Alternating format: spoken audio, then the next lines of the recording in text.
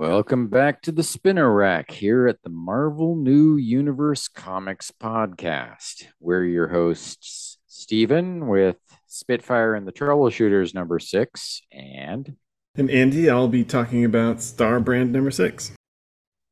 the New Universe was a self-contained universe and imprint from Marvel Comics started by Jim Shooter and others in 1986 with the launch of 8 new ongoing titles to celebrate Marvel's 25th anniversary of superhero continuity. It was intended to be more realistic without magic, aliens, or secret histories. We're two chemists and comics readers who are reading through the new universe, 2 books a week in the order they were released, describing them and commenting as we go. We'll also give the advertising copy from Marvel Checklist and or Marvel Age magazine when available. Back in 1986, this was all the previews available. This is a good time to mention our website, www.kickersinc.com, where you can find out more about,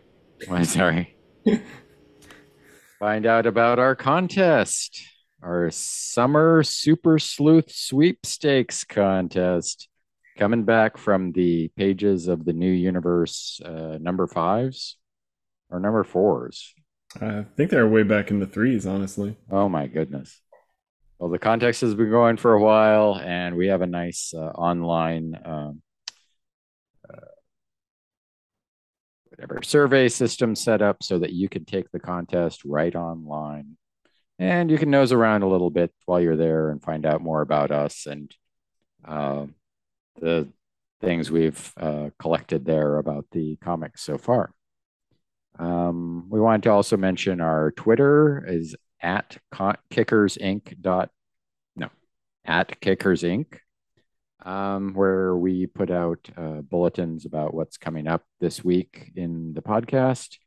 And we also want to give a shout out to the Facebook fan page of Marvel Comics New Universe fans, which has a lot of items of interest to New Universe fans like us and hopefully you. Yeah. You can tell we're old school internet because we said www dot before the web page, right? I think it matters. It'll redirect to that page or something, but that's where you end up. http://www. I'll just give an ISP or IP address next time. Go to 152.112. Nice. This episode I'll be covering Starbrand. And in this issue, Ken Connell just the background on Starbrand. So we took a week off and we're a little rusty, I think. Ken Connell is given a power called the Star Brand by a mysterious visitor from space who tells him to guard it well. Driven by his conscience, Connell struggles to find the most just and appropriate use for the brand's unlimited power. This week, Star Brand number 6. Star Brand, Lost in Space. Enough said. Enough said. Actually, a lot more goes on than him getting lost in space, but yeah, I thought that was like the thing for the next issue, but okay. And this week I'll be covering Spitfire and the Troubleshooters.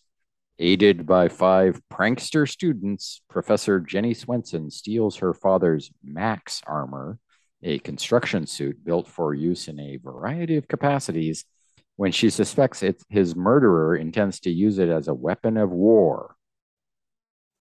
This week, Spitfire and the Troubleshooters number 6, the Spitfire's armor is revamped. What will the changes mean for the future of the Troubleshooters? And I know that we have a formal discussion topic, so we'll see where the comics lead us today. But as we're recording this, it turns out we're a week after White Event Day. I guess we should, celebrate that more formally, July 22nd. Well, the podcast will be recorded forever, so we can pretend it's July 22nd. It's like it never ends. Nice. it's timeless, right? We don't want to date ourselves too much. This is true. This is true. Well, all right. So Starbrand number 6.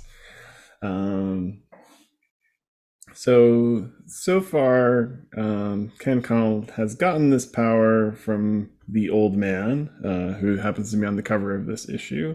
Um, since then, he's gone through all sorts of relationship problems, but eventually settled on Barb as his one and true love, and maybe moved in with her.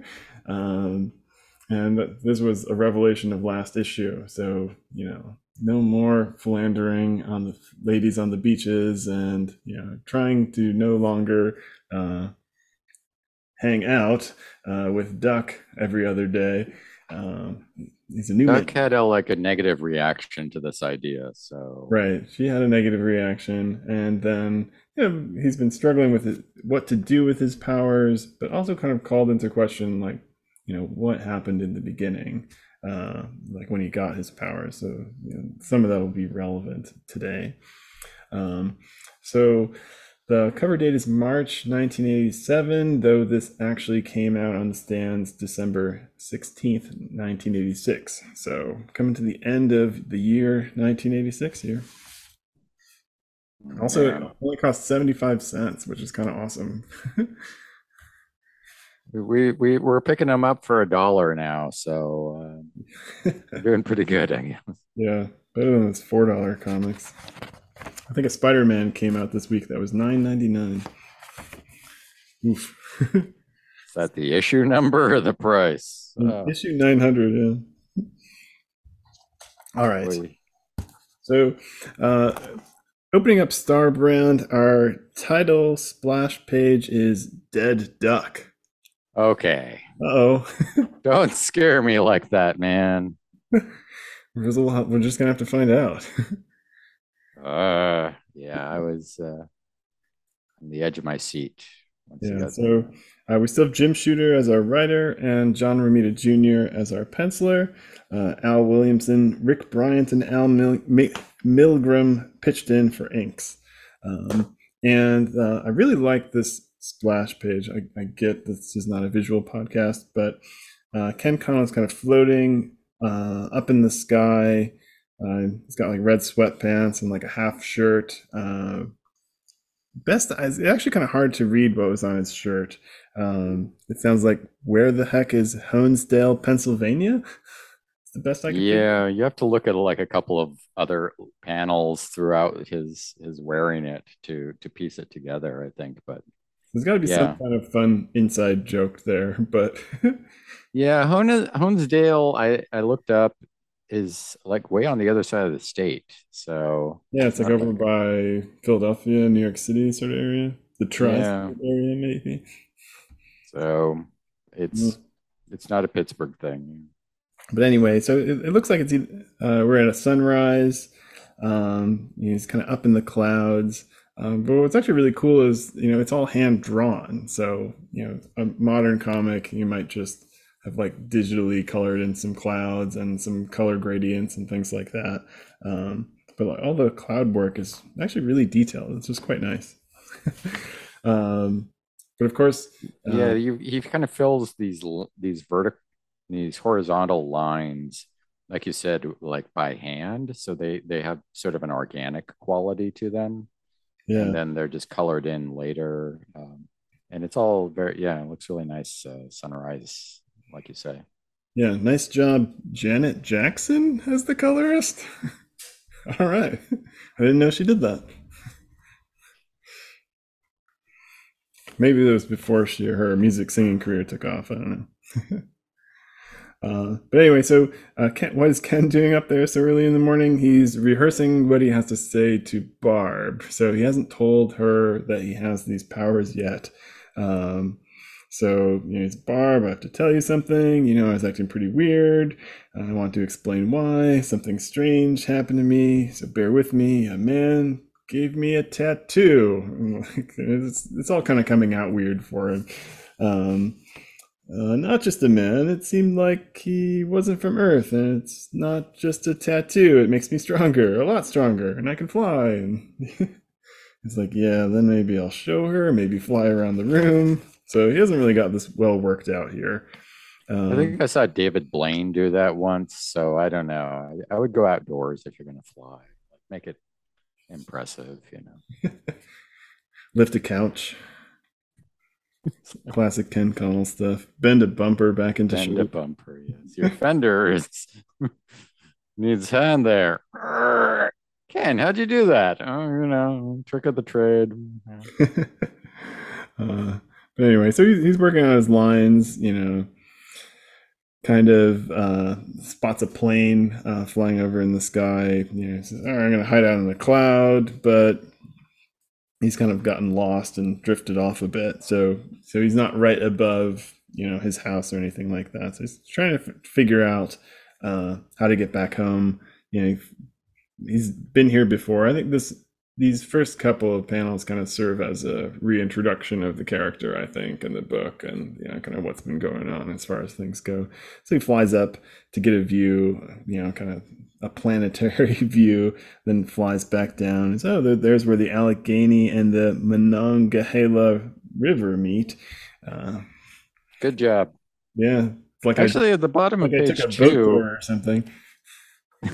I think the bottom of page two, that's not a bad like map of the river sort of heading out. So it seems like he would be like if the Pittsburgh uh like triangle is right at the bottom right corner of that. Yeah, so maybe they But need to fly up quite so high, but yeah, so he but he ends up going so high he can see the entire like north and south hemisphere. yeah. Oh, We get a lot of Pittsburgh in this issue, though, too. So there's a lot of Pennsylvania. Yeah, close enough. I can cut over to Thornburg from here. We see the 79 South and a Steubenville 2 mile exit. So a lot of name dropping Pittsburgh here. sure.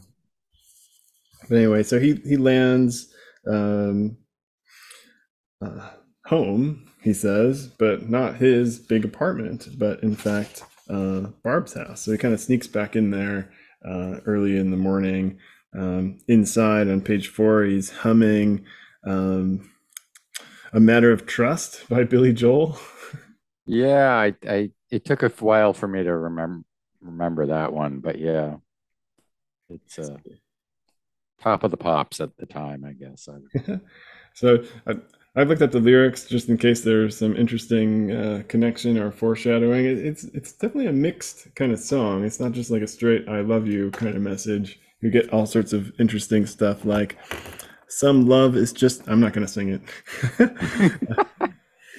It's just not going to happen. Some I love have a is. singer right handy in the next room. Do you?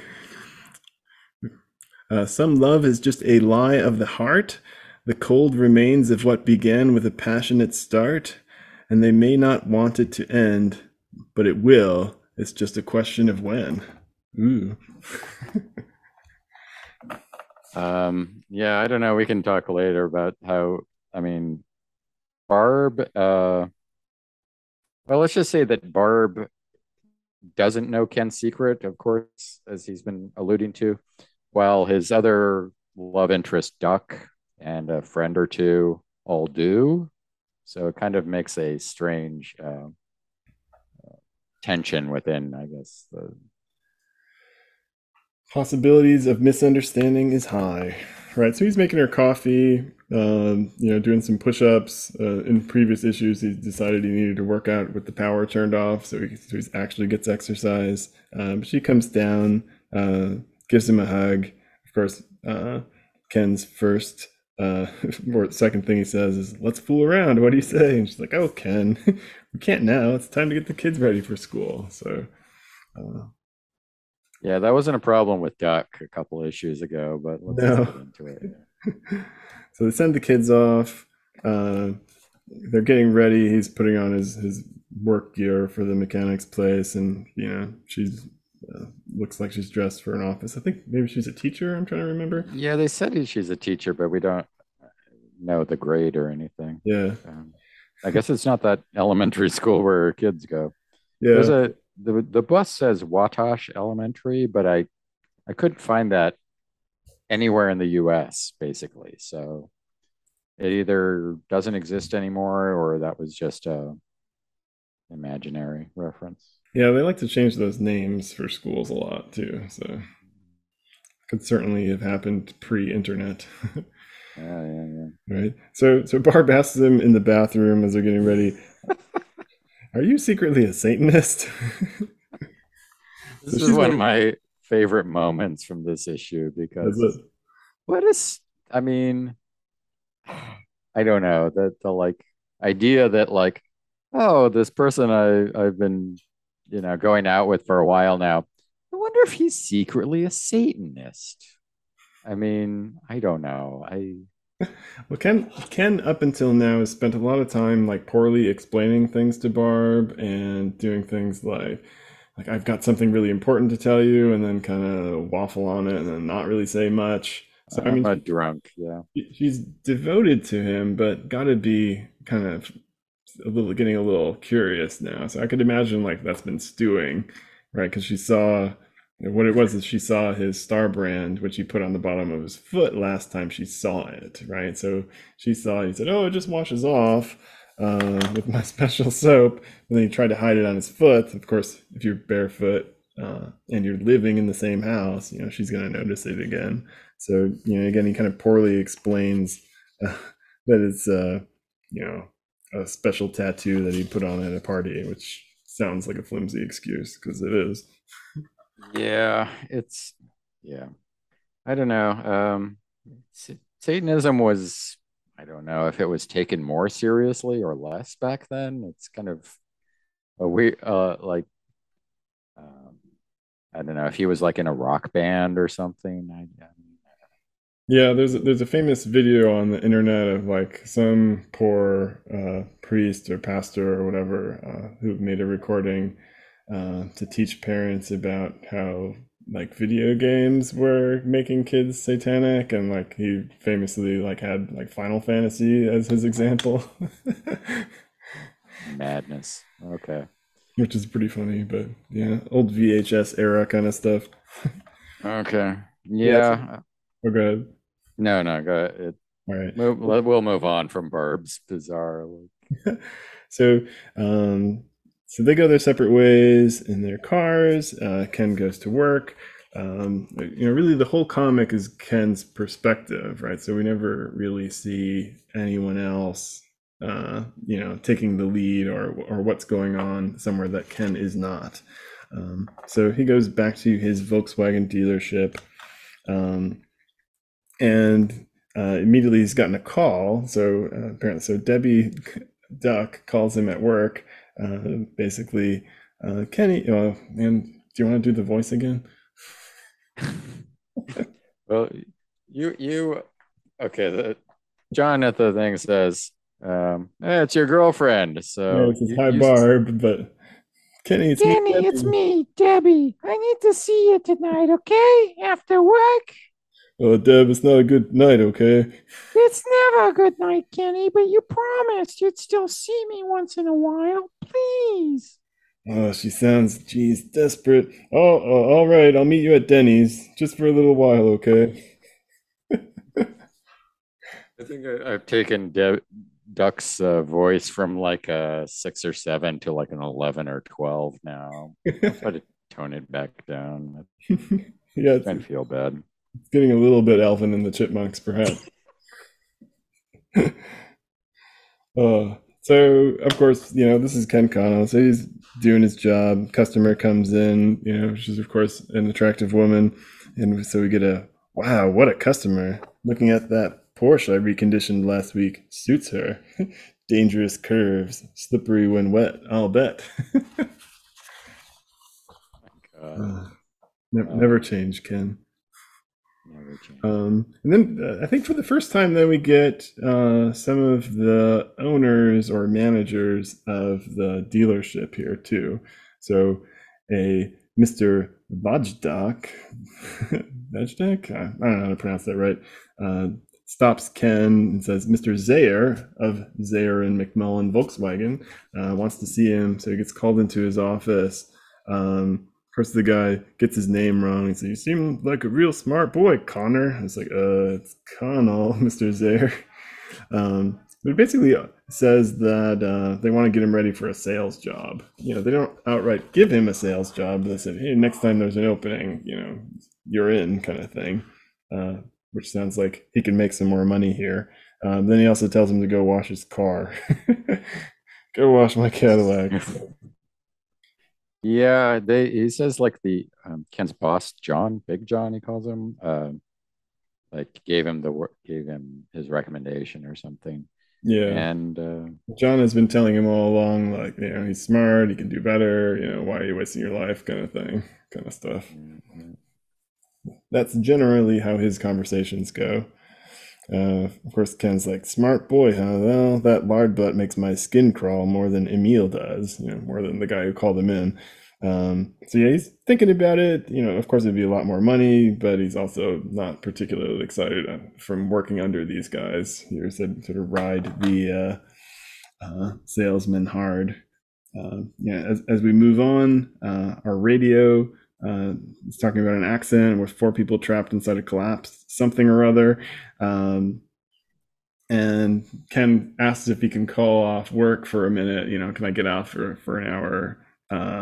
But his boss basically says no, and he doesn't push it too hard. But presumably he was trying to help those people, but he's I probably wouldn't be able to help those 4 guys anyway, at least not without being seen. So a little pessimistic, I guess. it is the middle of the afternoon, and so he's probably right on that point. But yeah, we don't hear back anything about these guys, so it's left to the reader's imagination what the situation was. Yeah. So, after another lecture from his manager who had, put his good name into the owner, then by the end, so presumably after work, 5:18 p.m., Denny's makes another appearance, right? So he's getting paid for product placement here. I don't know. So. Yeah, it's a good question. In this case, he's kind of waiting for Duck. He takes the Star brand off of his foot, and he's really, for lack of a better place to try and hide it, he tries to hide it in his hair, right? Which is probably actually pretty clever. Like, so if you got a tattoo on the top of your head and your hair grows over, you're not going to see it anymore. And it works, but it also burns the hair off on that spot. So he's giving himself a Star brand shaped bald spot. Kind of combs it over carefully, like, oh man. Just wait till Ken's like in his 40s and 50s. Like, yeah. Okay. I need to start wearing a hat all the time to cover up the Star brand. He says, "How could I be such an idiot?" Probably means that subconsciously I don't really want to tell Barb. I'm scared that. And then his thoughts get interrupted by Duck knocking on his window. "Hi, Kenny." Quack. I don't know. I love that he's like, the man without fear, but he's like scared by a girl knocking on his car window. Ah! And scared to tell his fiance, right? Because I think he said Bart Mary. Yeah. Scared to tell her what's really going on in his life, and also kind of sort of sneaking around behind her back at this point. Notably, Ken and Duck are both in the same side of the booth at the Denny's, which is kind of like cozy romantic, right? Rather than sitting on opposite sides. Yeah, I mean, they're not at his place, and everyone has their clothes on. So, he's trying to stay within some boundaries here. Yeah. But yeah, his conversation's like, so anyway, Deb, I'm real committed to Barb now. Yeah, he doesn't sound too convincing. And she says, of course, "As long as I get to see you sometimes and we can have fun like we always did, I won't be any trouble. I just want to be your Duck, always." And so she's kind of on his arm. Good old Ken is like, "Duck, have you put on a little weight?" And she says, "Yeah, but it went to all the right places. You should see me in the bikini you brought me last summer. Want to come over to my house and I'll show you?" Right, so this again, Ken's not handling this well, I don't think. But he gets interrupted by a hand on his shoulder, and it turns out the old man, as in issue one, old man, is in Denny's. So, hand on the shoulder, it's like, "You're the old man. I know who I am, but I thought you were dead, or at least gone forever. Alive and well in here, sorry." So the old man joins the Denny's dinner conversation. Sit on down and have a seat. Yes, well, So plenty of room at he the tables at Denny's. so the waitress comes over to him and he sort of weirdly asks if you have any birds' eggs, and he orders 6 raw chicken eggs. And so it's sort of an odd conversation. Ken fills the old man in that Duck knows about the weapon, which is what the old guy calls it. Um, he says his actual name is unpronounceable. And then Ken starts asking him questions, right? So, where are you from? Why did you give me this weapon and then fake your death? What's up with the alien that attacked? What's going on with my indestructible clothes? He doesn't really answer any of the questions as far as those things. He says, "I gave you the weapon for the same reason Atlas gave Hercules the sky to hold. The burden had become wearisome. I gather it has caused you some inconvenience too, or else you wouldn't have placed it in its present peculiar location." But he says he's not there to take it back. And he wants to talk to him, but somewhere else, less public, I guess. But yeah, he also warns him not to put it inside, like not inside your lip or something like that. So very specific. The Star brand does not like mucous membranes, apparently. Yeah.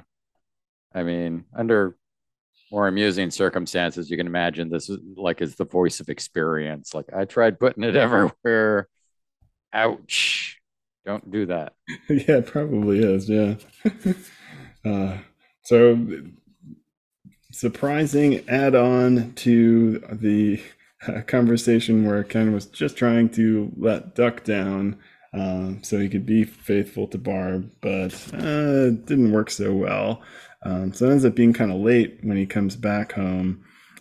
Barb's putting the kids to sleep. Her daughter is still kind of, basically angry every time we see her on panel and obstinate and just doesn't really listen.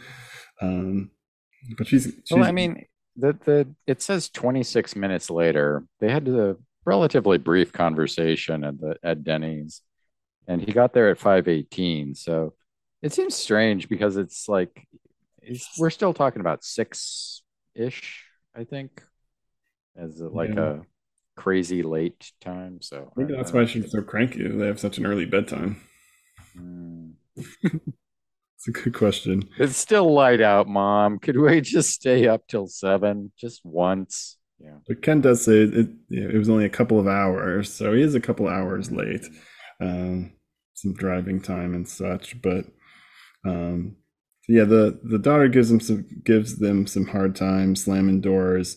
As she's being pulled off the bed, she grabs hold of his special brown jacket, the one that can actually survive his explosive powers and energy releases and stuff, and it rips. So like the sleeve gets ripped halfway off, and then Ken's, of course, My jacket. right? She ripped my jacket, my special jacket.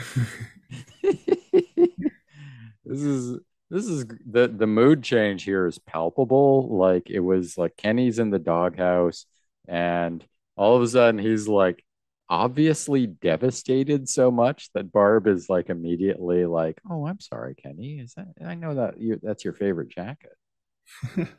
So she says, yeah. So she says she can sew it, and he says, "No, it's not this jacket. You can't sew it." And she says, "It's only cotton denim." He's like, "What? No." So he's getting really kind of confused My here. special jacket.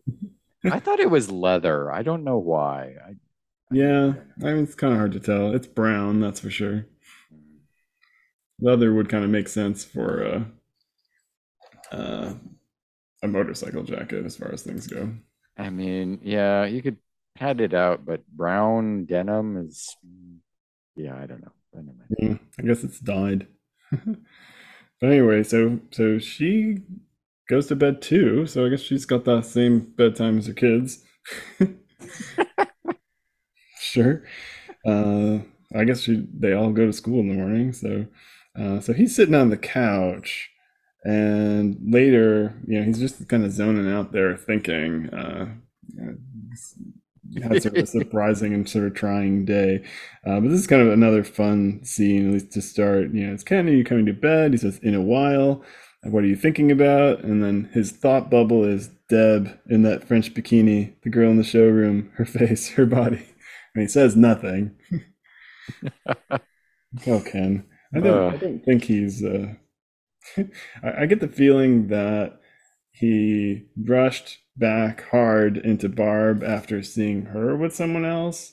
Like, oh no, I can't I'm have her losing anymore. this option, so I'd better lock it down. Yeah. Yeah. I mean, he like thinking about his getting promoted at work. He's like talking about like, her kids. I mean, our kids, package deal. His sort of mind is expanding into this new role, but it's still a hard fit. Yeah, but I think this scene, I was kind of wondering if they had like redrawn it, because she's like in a robe that's very opaque, and you can see some underwear underneath. It's like I was kind of wondering if like they just drew it with her in her underwear, and like someone at a later stage was like, it's a little too much. Let's throw Throw a this. dark robe on it. Yeah. That is possible. Yeah. So she comes down and says, "Let me give you something to think about." Kind of the same kind of thing that he was already thinking about, though. Apparently, tonight and every little chance I get, I'm going to be more lover than you've ever dreamed of. You're going to want to rush home, be with me every minute. You'll forget about everything else, and you won't even notice that there are other women. Good luck, Good luck, Barb. Yeah, that's what they all say before you get the ring on their finger. Let me tell you, buddy. Good luck, Kenny. And it doesn't work, right? So she gives him a hug, and He's then still she a walks little, up the stairs with the "I'll be waiting," and he's like, "Not for long." But then he goes to like look at his jacket, move his but my special starboard, jacket. Yeah. borrow the microscope from the kids' room to look at the fibers. It's like, come on, This Ken, isn't, yeah, I don't know. develop some love here. It's a child's toy microscope. Don't put too much faith in whatever you can see in that. Yeah, so he looks at it and sees that it does just kind of look like any old denim jacket, right? Or cotton denim. So he pulls off his star brand from the top of his head and perhaps loses some more hair, puts it back on his palm. But then there's a knock at Barb's door in the middle of the night, and things get even weirder for poor Ken. The old man comes in with Debbie in tow, so they come in together. This It's becoming like a David Lynch movie at this point. I don't know what's going on. Yeah, But there's a lot going on for our poor guy. yeah, I mean, this at this point it is late. Yeah, and so having people show up, let alone this weird old man who keeps kind of both giving you things and threatening you, and Debbie, which we'll get to in a second here. Yeah, it's bizarre. I don't know what to call it other than that.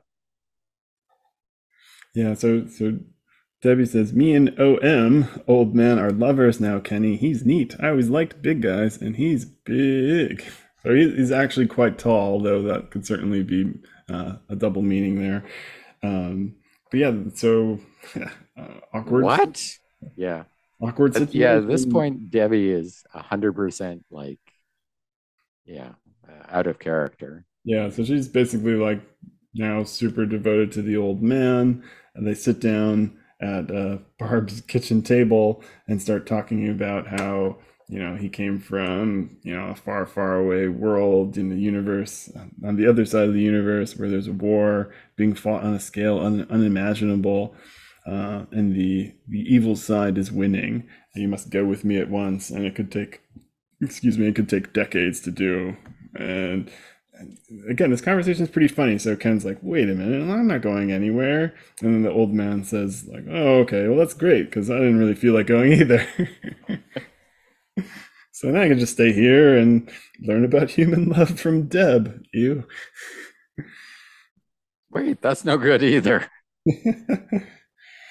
So it's confusing information here, but don't worry. Eventually, inevitably, it will come to you, right? And then you'll wish you had accompanied me and been taught the full power of the weapon and crushed the evil by its source. So not even subtly hinting that Ken doesn't quite know how to use the star brand all the way. And then they start yelling. So, what is the full extent? How does it work? You're dangerous enough. I'm not going to tell you. He asks about the shirt. So just like the mud from the early issue, he's very hyper fixated on what's going on with this jacket. Interestingly enough, Debbie pipes in with maybe because you thought the suit was special is why it became like that. And old man shushes her and let's not give him any clues. So, in Deb's hypnotized state, does she know more than she would normally? I don't know. It's a little confusing. It's one bizarre moment after another here in this conversation. And the old man's offer is pretty great. Oh, other side of the universe, there's a war being fought, and the war against depression, and the oppressors are winning. So we better go fight a war for a few decades you never heard of, and you don't have anything. It's the neocon old man, I guess. He's like, hey, you guys should definitely sit in this war on the other side of the universe, and we'll just invest in that indefinitely, no matter what happens. And absolutely never bring the star brand home. Never bring it home. Yeah. Yeah. And again, all of this happening in Barb's kitchen. The old man and Barb start basically kissing in front of him, which is getting him even angrier. Why is she acting like that? You hypnotized her. Take your hands off of her. And of course, Barb then comes down. Who is that man? And what is that woman doing in my house? Because previously, Barb found out that while they were dating, he was still sleeping with Debbie. So I think she just saw those photos of her or something. So I'm not sure they know each other, but she never confronted him on it, but she clearly knew. Yeah, up until the point where Barb walks in, this to me seemed like a dream. Like Ken has drifted off, and he's just yelling at no one when he's like cut off at the top of that page there. It's like if she'd have walked in and he was in an empty room talking to himself, that would have made more sense to me. Like, perhaps, yeah. I don't know.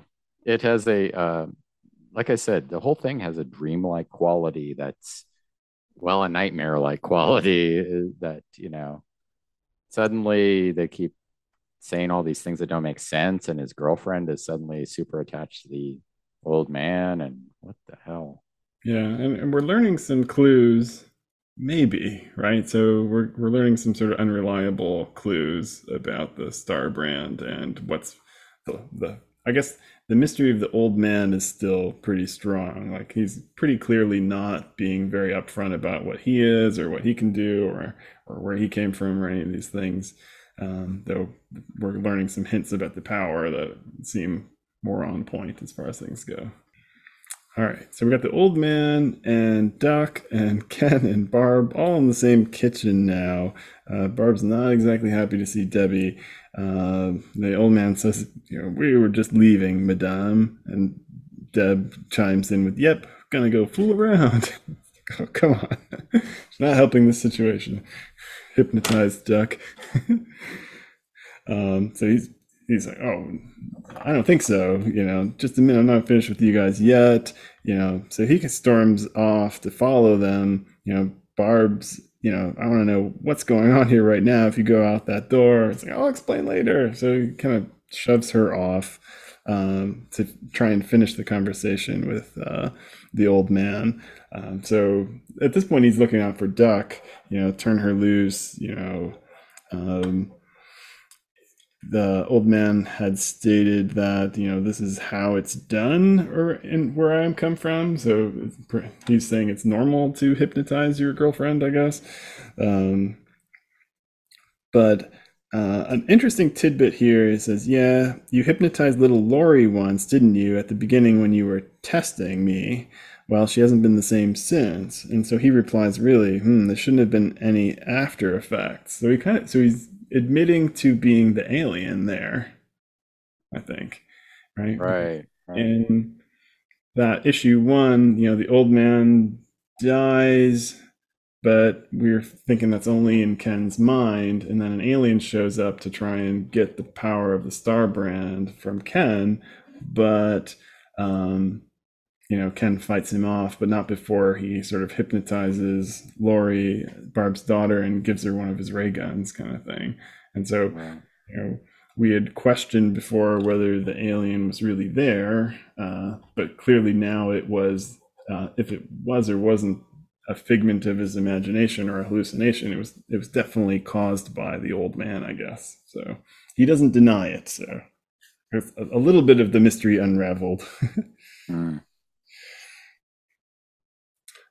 But yeah, so he's threatening the old man. He actually does disengage his hypnosis of Debbie. She comes out of it and goes right into Ken's arms. It's okay. I won't let him touch you again ever. She's Oh, Kenny. Oh, that was so weird. I love you, Kenny. slam. So Barb was listening, saw the whole thing. So not going well for poor Ken here. He just tried to settle down. So he sends Deb away. Go home right away, stay there. And again, the old man's kind of confusing. Does he, what does he exactly want here?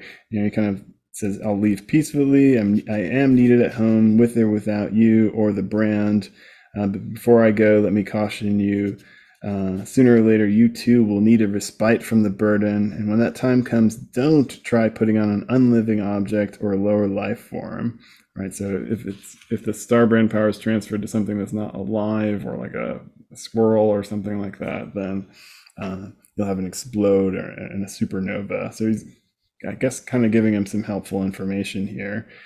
He's very clear on this point that if you put it inside something of Yeah, those things, it'll be don't do that. very bad. So Yeah, the lower order thing's interesting because yeah, you could think, well, what if I put it in an animal or I don't know, gorilla maybe, but rabbit probably. dolphin probably, but Yeah, there you go, star dolphin. um, So again, kind of a weird mixed messages from the old man here. He's sort of ready to go, and Ken says, well, "Wait a minute. What if I just give you back the Star Brand?" So he's actually just about to. Gives him, "Let's get it over with. Here's the sky back, Atlas." Reference to their earlier conversation.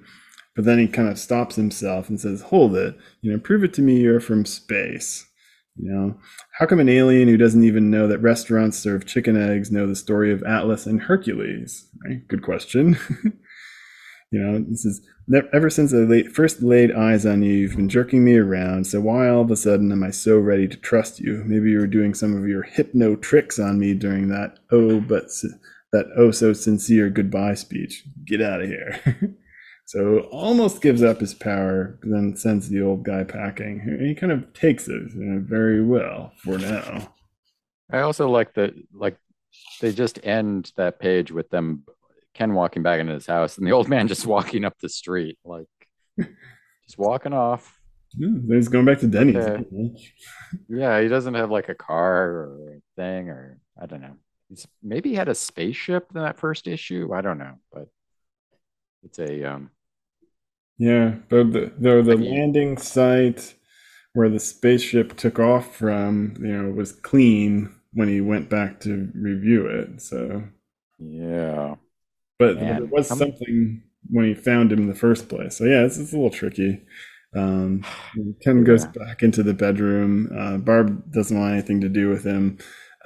Just go away. Just leave me alone. And he starts to think about really actually explaining to her what's going on. But of course, in the world's worst timing for Ken, this is Ken's bad day. The phone rings, and Debbie has called Barb's house. So we see her in a phone booth, maybe with like a creepy shadow behind, but really just kind of looking scared and hunched. And it's, may I speak to Kenny, please? It's emergency. So Barb's not having any of that. I can't believe this. Now she's calling. She doesn't care. She hangs up on her. But Ken's worried, right? He hasn't had a chance to explain this is sort of a dire situation, but he doesn't want to just abandon Duck in order to fill in Barb. So obviously it's looking like he's more concerned about Duck than he is Barb at this point, which is not going so well for his relationship. So yeah, she says, I'm going to take my children and get them out of here someplace safe, and I'm calling the police. He gets it out of her that Duck said she was at a phone booth nearby. Ken flies out of the house, to rescue her, but then again kind of stops himself and thinks, wait a minute, the old man, if he's harassing Duck, maybe he knows that I'm going to come after him. Maybe he's going to sneak back into the house and try and take hostages. And again, this super powerful, mysterious old man is kind of interesting in that he busts him like jimmying a window up. So like he's sneaking in the house like a teenager. I guess I'm not 100% sure up until later that the old man flies at all. They're like stomping off and just meeting them in restaurants and stuff. Yeah. So page 18 to page 19. All right, now it's getting serious. So Ken spots him trying to sneak into the house, grabs him on the shoulder. Mister, you made a big mistake, right? But the old man kind of backhands Ken, sends him flying through the air, basically smashes into and through two cars. So the old man still has some powers. Ken, of course, has got the star brand, so he doesn't appear hurt. Kind of gets up, kind of flies at him, and tackles the old man through a house. Not sure if that's Barb's house or just some random stranger's house. That's also, my question. It's just a house, and I'm thinking flimsy looking. I don't know. Yeah, just wood frame.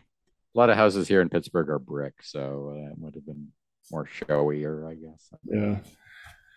So he's basically flown him through a house. They're both in the rubble. The old man says, I have a weapon too, Connell, a pale shadow of the one you wield, but I control all its powers, and you but a fraction of yours. I also have no compunctions about devastating the entire planet. Oof. So as he's monologuing, Ken grabs him, kind of shoulder tackles him and flies him up out of there into space. You're not hurting anybody. You're not hurting anyone else. So he's gotten the earth out of harm's way. The old man kind of palms his face with his hand, and then we see this big flash of light. Sends Ken flying into an asteroid. So we're in a full-blown space battle now, which is pretty cool. They notice he gives the realistic option of no sound effects, and that's a good point, right? Once he's out of the atmosphere, you don't hear anything from either of these guys. So no talking, no sound effects, no air in space to carry those sound waves. So Ken flies in, and the old man's just kind of hovering there, hands in his pockets, looking like he's not concerned at all. And as Ken flies in, like his whole face and chest burst with power. So the way I imagine this is, Ken has learned how to use the star brand, and he can kind of explode, right? So he can like release energy and it just goes everywhere. The old man seems like he's been able to be a little more direct with whatever his power is. From his hand, shooting it from his face and chest for a bigger blast. So then we get this cool couple of panels, big scene where the old man's got this energy beam focused on Ken, blasting him away, tearing up his non-special clothes. Um, Ken kind of stabilizes himself and pushes his way back through the energy, which has become a pretty common like anime action trope and things these days. But uh, until he gets close enough to the old man to grab his shirt and lay one huge punch on him and launch him into space. Interesting. His clothes were still intact, but through even though this energy was, coming out of him, like Yeah, so again, maybe showing more of a control or a different power than Ken has. Um, if he kind of understands the secret of the brown jacket, whereas Ken has not quite figured it out yet. Um, so Ken has nothing left except some fabric around his waistband and a little bit around where his socks would go in his shoes, and everything else is blown off. sort of a blonde Conan look there. Yeah, Yeah, a little Savage Land kind of thing going on. Azar. Yes. Yeah. So he thinks to himself, dead? No, just gone, I think. Better get home before he does. But wait, what was the title of this from the solicitation again? Lost in space. Lost in Space, yeah. So uh, Ken looks around. Where is it? I can't see the Earth. Uh-oh. Which way is it? Oh, God. Ah, A coward dies. Ooh, okay. So so previously he had been in space, but as he had gotten farther and farther away, he thought to himself, like, "Oh well, I better keep an eye on where the Earth is," and he could still see it to fly back to. So he has no problem living in space. He has no problem traveling in space, um, but but it's probably a little confusing. So yeah, Ken I is mean, lost in space. yeah, I think his previous experiences, I wouldn't expect him to be able to like stay out there and sleep. Maybe I don't know, Yeah, we but don't it's like know. I mean, we know he can survive. We don't know. like his he turns the power on and off consciously, so maybe he can leave it on and he'll be there as long as he needs to be. But um, yeah, I mean, I wouldn't want to be well. Anyway, Yeah. you, space is like free fall. Like you feel like you're falling all the time when you're not in gravity, right? So that feeling would be really disturbing, I think, if you're not used to it. Yeah. And yeah, it's not like you can just say, "Oh, well, there's Mars," right? It's just if he flew off in the wrong direction, there could be no planets for a long ways away, and he must be really far out if the Earth doesn't look bigger than a star. Yeah, I don't know. You'd think the reflected light off Earth or Moon you could see from a good distance, but uh, I mean that's a nightmare. Yeah, a nightmare situation to just. Yeah. And with the space rocks, we might even assume that their intention was that the old man, when he first blasted him all the way to the asteroid belt. Yeah, that's a good question. I was like, I'm pretty sure there's not much in the way of rocks right around Earth because of the just gets cleared out by the gravity Yeah. over the years, and um, so yeah, it's also possible that it's way out there. Yeah, I Yeah. think. I mean, I'll be honest. I could imagine. It's like the feeling like you're in the middle of the ocean and your ship goes down or something. And you're like, uh oh, Right? You got no direction, right? No no direction. landmarks, no clue which way to go. So, and next, a coward dies. I think that's the quote: "A coward dies many deaths, a brave man but one," or something. Nice. I'm hoping. And I want to point out, speaking of titles, Dead Duck was the title of this, and we don't know what happened to Duck at the end of it. I was gonna She say, was just on a phone, and we have the cliffhanger of all cliffhangers, right? The relationship is in the balance. Duck's life is in the balance. Ken's life is in the balance. The old man got blasted off like Team Rocket, but we assume he's probably gonna come back. yeah. Anyway, we'll be back next month for a new writer, and we'll be.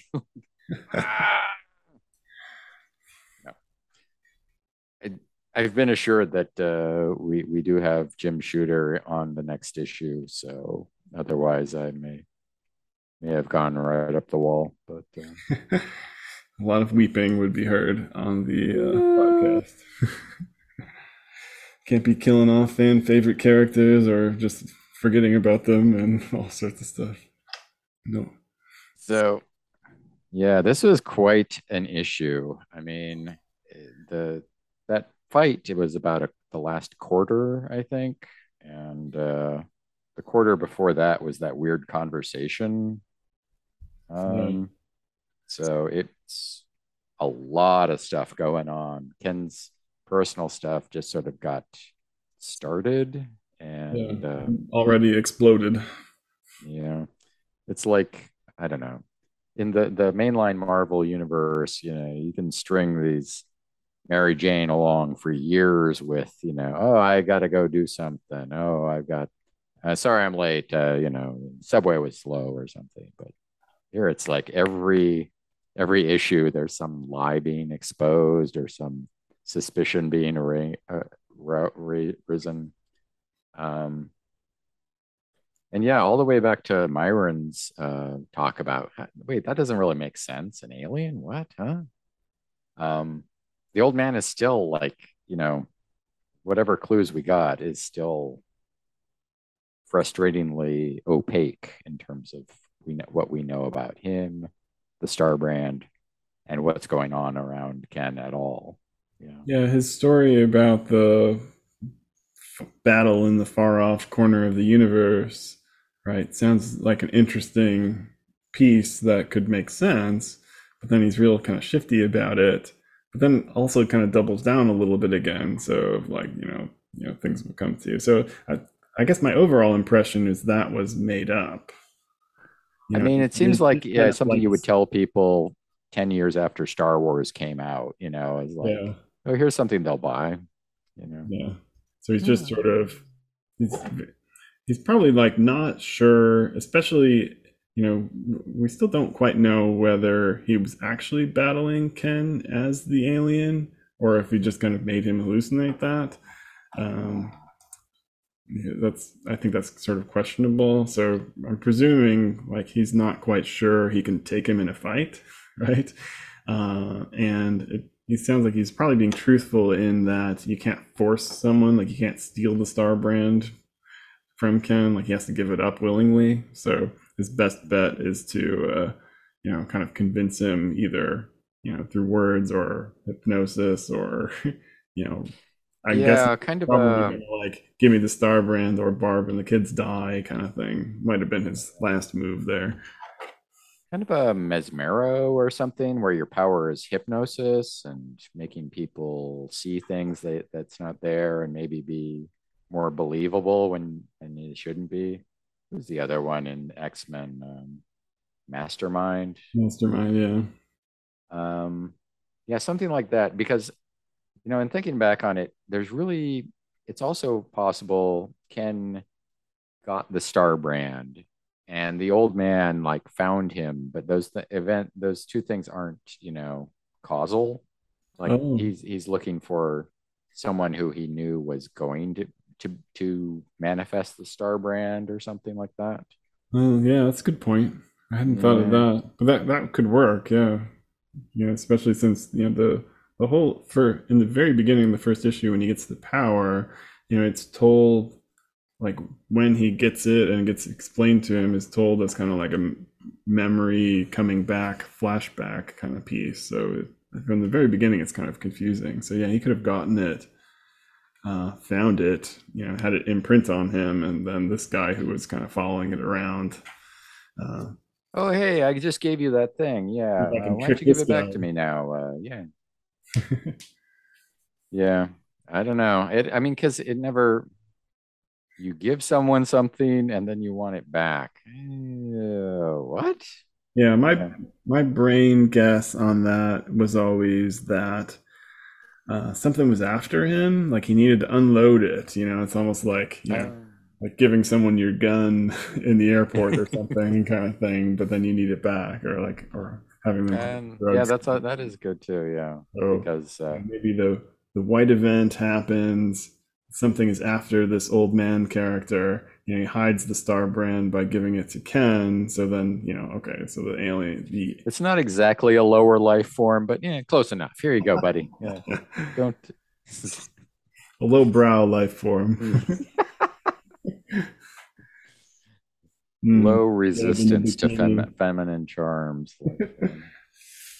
Oh, and of course, lest we forget, Deb is mysteriously gaining weight, which could mean something. Indeed. You know, you would think Barb would you know, be trying to lock down Ken with like number 3 or something. I don't know.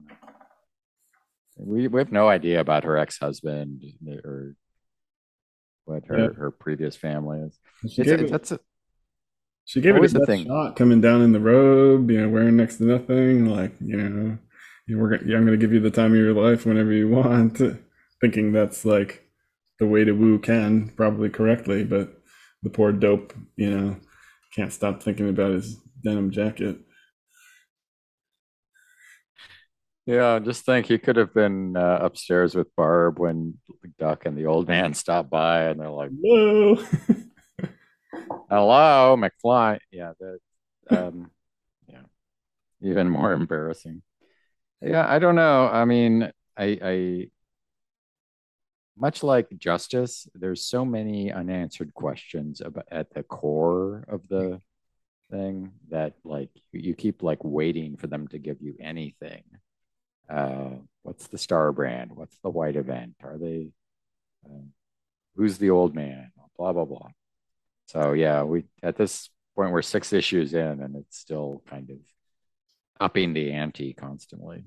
So yeah, I'm not sure how much more we can do, but we'll see.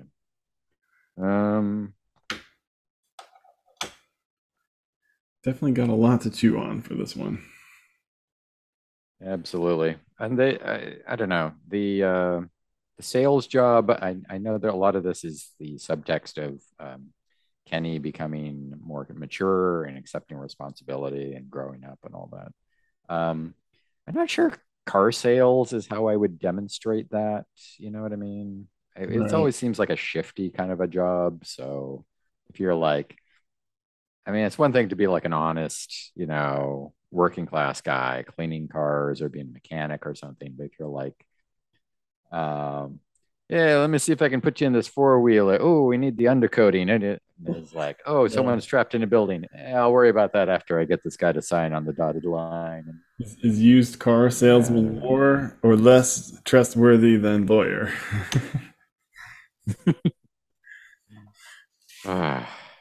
Let's not answer all these questions. You, the reader, or the listener can decide. Yeah. Right, listeners, if you think what's the best career choice for Ken, you can write to us at newuniversepodcast@gmail.com. Yeah. We will read any suggestions on the cast. Wow, exhausting. We haven't even got to Spitfire and the Troubleshooters yet. Yeah, I'm afraid it's not going to maintain this like apocalyptic level of engagement, but let's see. Do we have a grade for Star Brand number 6? Easy A for me. I will concur with an A. I am engaged. I've read this before, but long enough ago that it still seems fresh, and I can't wait to read 7. So I'm like, let's get it going. Need some answers. Yeah, I think. Although I'm maybe it's my memory that like Duck, like knowing something, I was always like, oh, maybe Duck will be able to tell him something useful now that she's not hypnotized, but maybe I don't. Let's not hold our breath on that. Yeah, she could have some secret knowledge, but it is still Duck. Yeah, I think we're gonna spend the next 13 episodes with Ken wandering in space. He'll never make it back to Earth.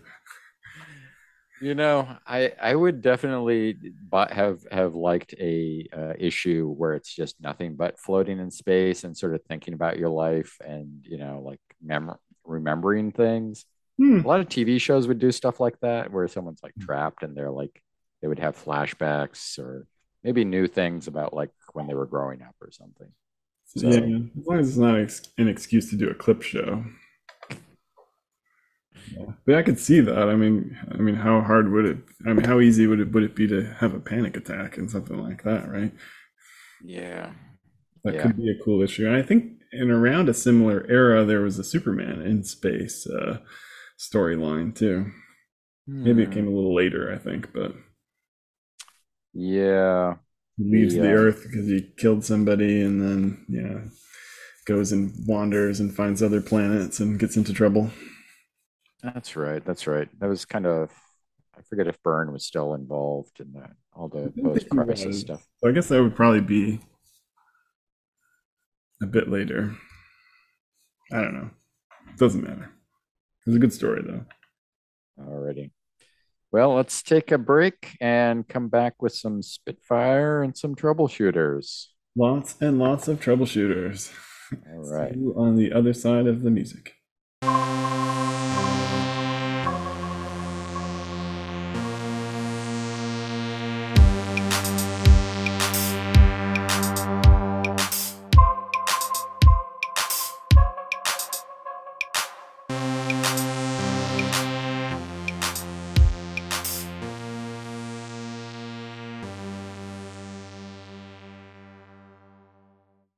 All right. Welcome back.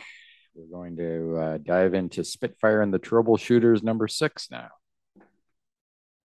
Um, this came out on the same day as Starbrand number 6, and has a nice cover of the Troubleshooters, sort of charging over a hill or something towards the reader, and they're in their battle gear. Teresa's got Think Tank on. Um, Eddie Giotti has strong arms. Andy has beam splitter, and his name Tim has fastball legs. And then there's what's his name? Eddie Chin, just sort Eric. of Eric Chin, just rah rah from the back. He's got the same action pose, like arm up, kind of diving, but he's got nothing. Not sure what his poses are for. Teresa seems to be saluting the Fuhrer, but I think this is the first appearance of Beam Splitter too, though, right? I think you're right. Yeah, yeah. Yeah. I'm And sorry he's if I've also spoiled it by using that term before we get in the book. he's got a laser. I like that the best thing that the MIT genius that can come up with strong arms is to have a wooden club. Yeah, I'm gonna use my brains to beat you to a pulp. Yeah, okay, dude. Yeah, I also like that the troubleshooters are more sort of in uniform than the Kickers Inc. ever are. So Yeah, I think the only time we saw the kickers in full uniform is when they met DP7. yeah, I think Like they came not. out on like the Johnny Carson show, and then ever since then it was like, yeah. But when they went to harass Stephanie's husband at his workplace, meatpacking or whatever, Oh right, yeah. wasn't that Jack Magnacondi from the Smashers? I don't know, man. He's pretty rough dude. Over here intimidating poor Chuck. Alrighty, diving back into Spitfire. The credit for the cover just says Dez, DEZ, and there's a little blurb on the cover. Take a good look at him now, because the troubleshooters may have met their match. It has a like charge of the light brigade kind of quality to it. Like, here we go. We're all going to run into danger and get ourselves killed. And our new universe trade dress has a red outline instead of a white outline. Oh, you are And the right. new universe is written in soft yellow. I did not notice the outline. Very good catch. I was hoping to scoop you on that. I'm Meaningless colors. gonna go over this with like Bobby's microscope next, like, and not miss anything. Okay, moving on to the splash page. Grim Tidings is the title, and it has a date, December 19th, 8:45 a.m. And it is a small farm on the outskirts of Boston. And suddenly there's gunfire, and the splash page is Arun Bhakti Steelhawk um, shooting up a pinata or something in his front yard at his farm. And he's telling Baker, the agent for the club, the mysterious evil group, that he is completely healed and his skills are intact. Steelhawk is back in business. I like that he likes to call himself Steelhawk. He does a lot, yeah. Also, it's December 19th, right? So that's only 3 days after this comic came out, right? So we're kind of working on real time here. Yeah, it's very down to the minute. I think there was a November was like last issue or the issue before. So we're getting some good stuff here. Justice last week was November 1st.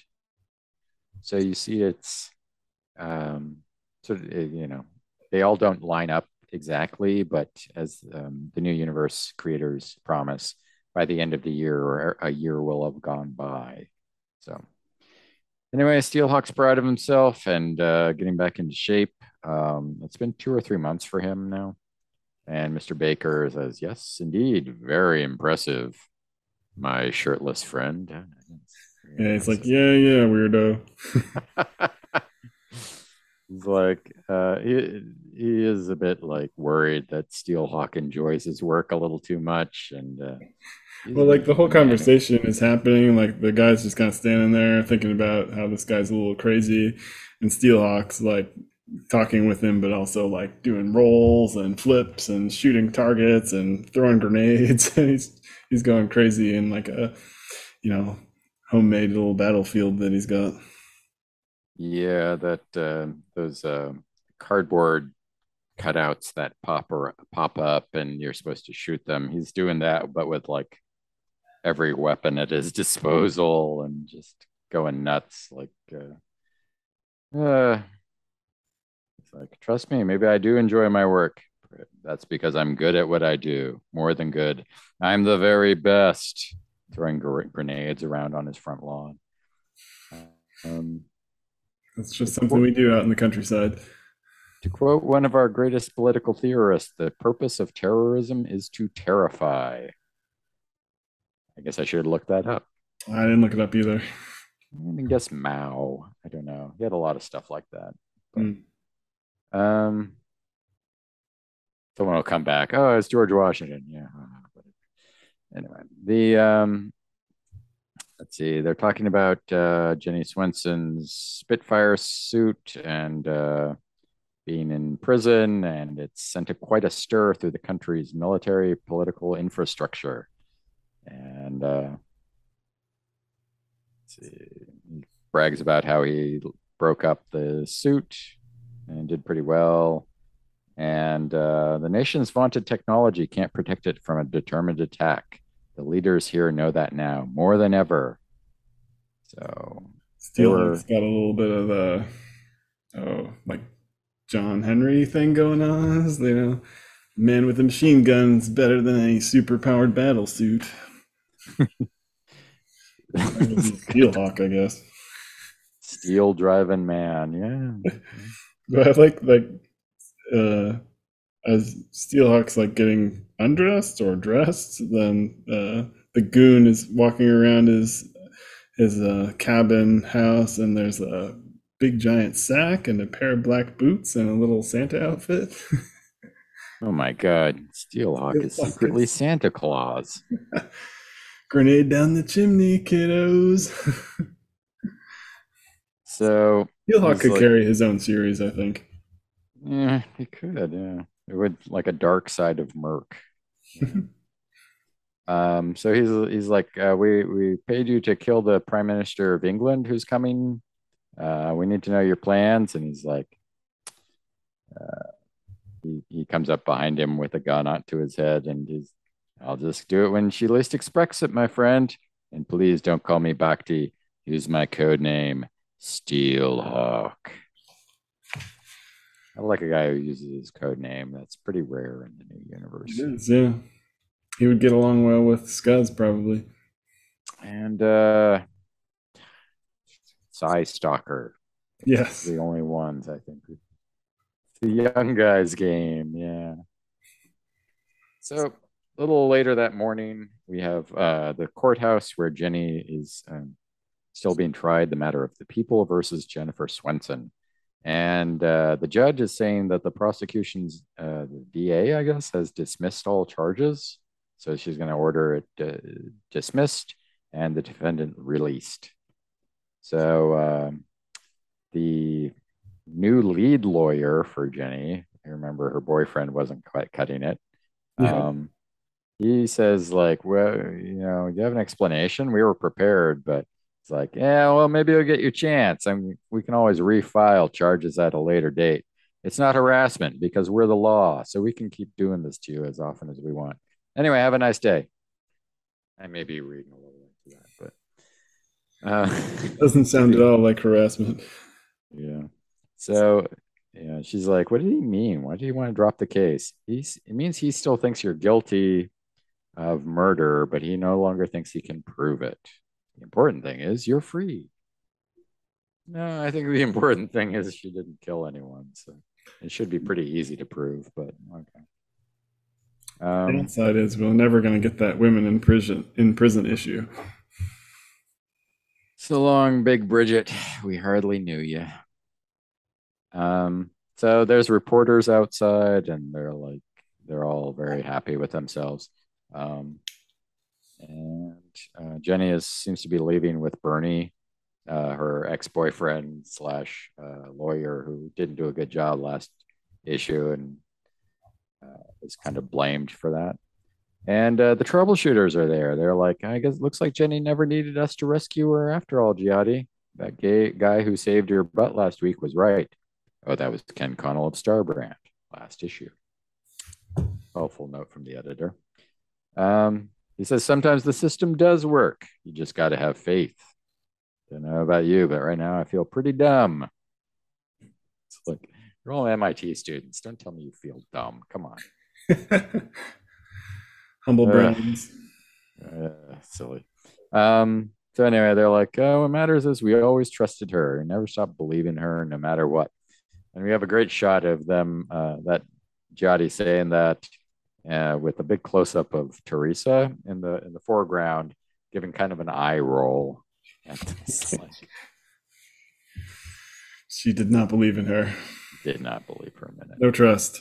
So they're all talking for a minute, and then Teresa and Giada get a little bit more close into conversation, and she's mad at him for getting so hung up trying to help Jenny, so doing it so much that she wanted to hurt her.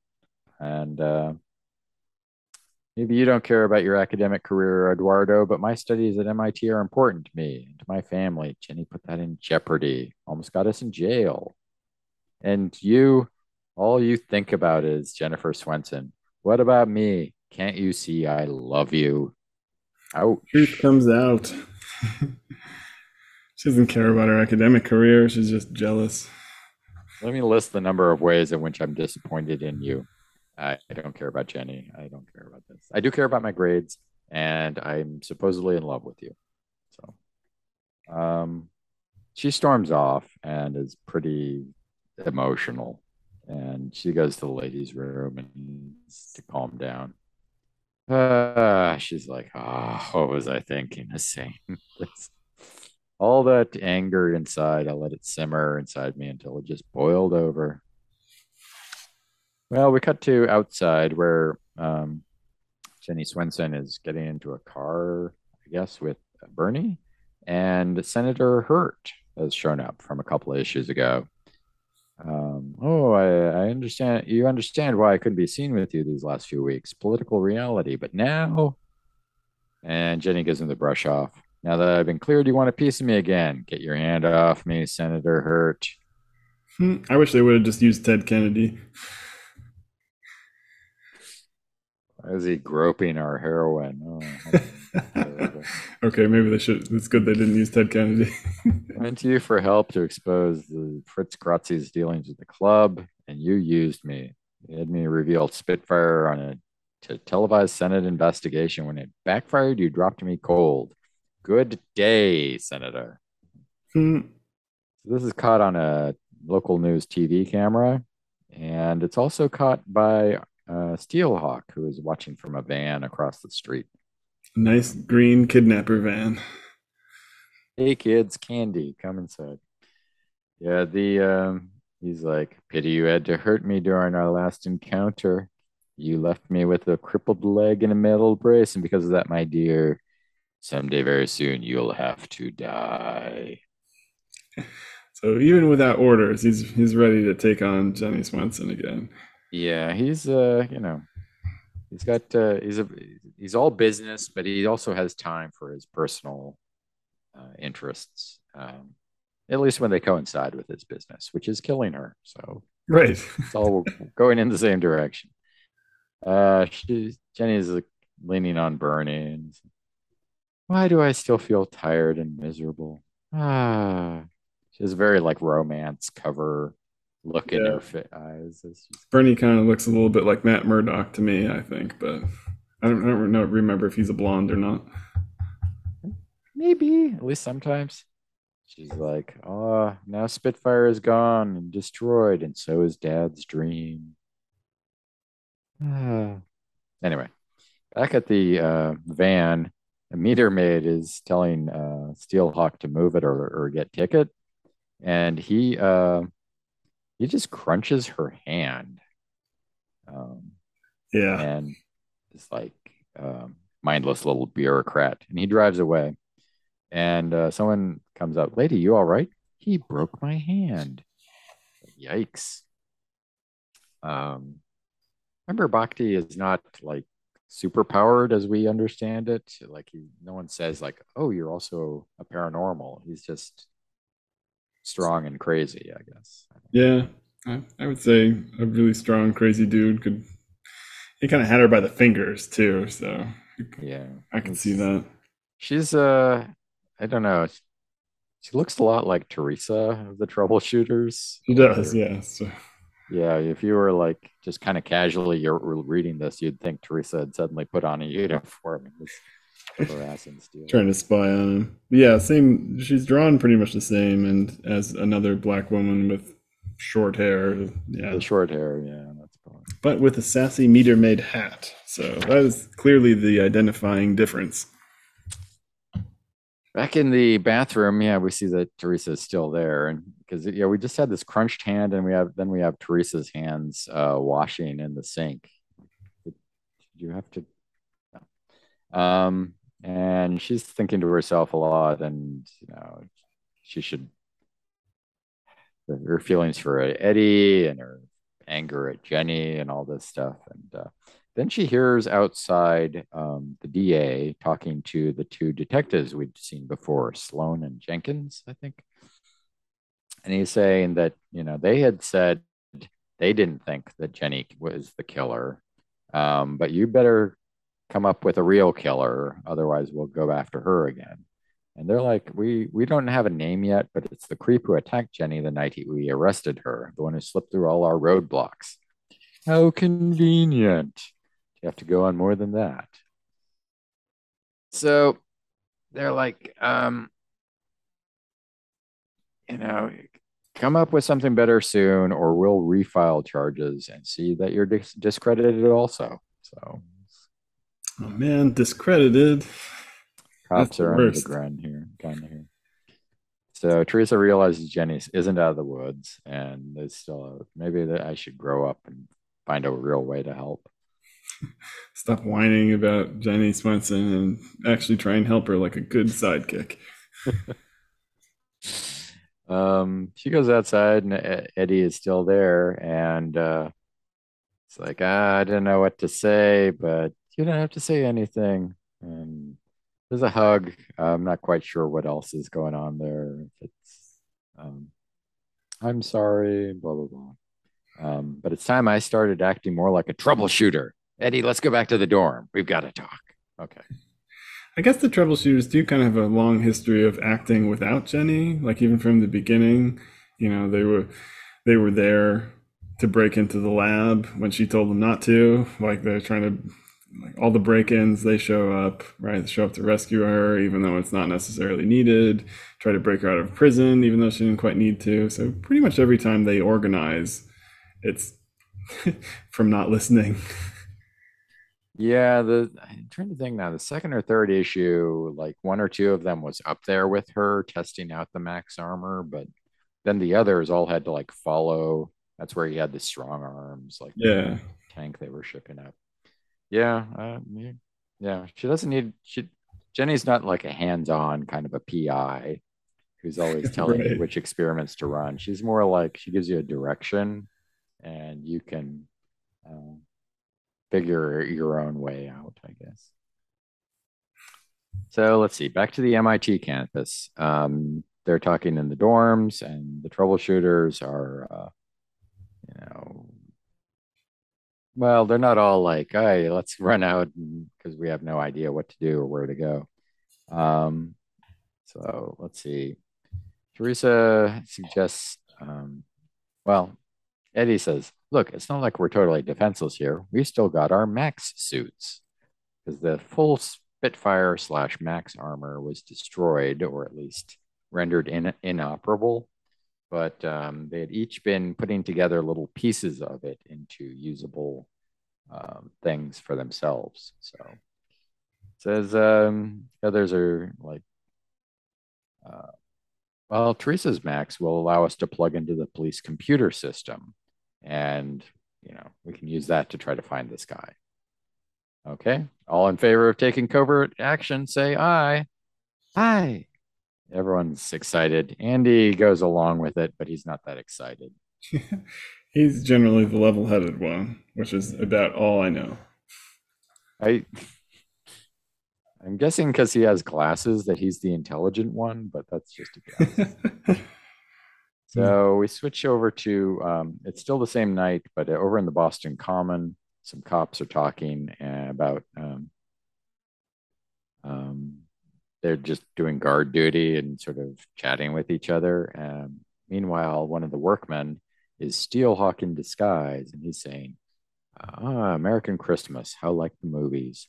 Anyway, everyone's having such a good time, they won't notice me. And he dips underneath and is putting a bomb maybe underneath the Christmas tree that they're going to light at the ceremony. So, Yeah, there's a great little detail on page 11 where he's thinking and carrying a Christmas tree wearing a green like work suit.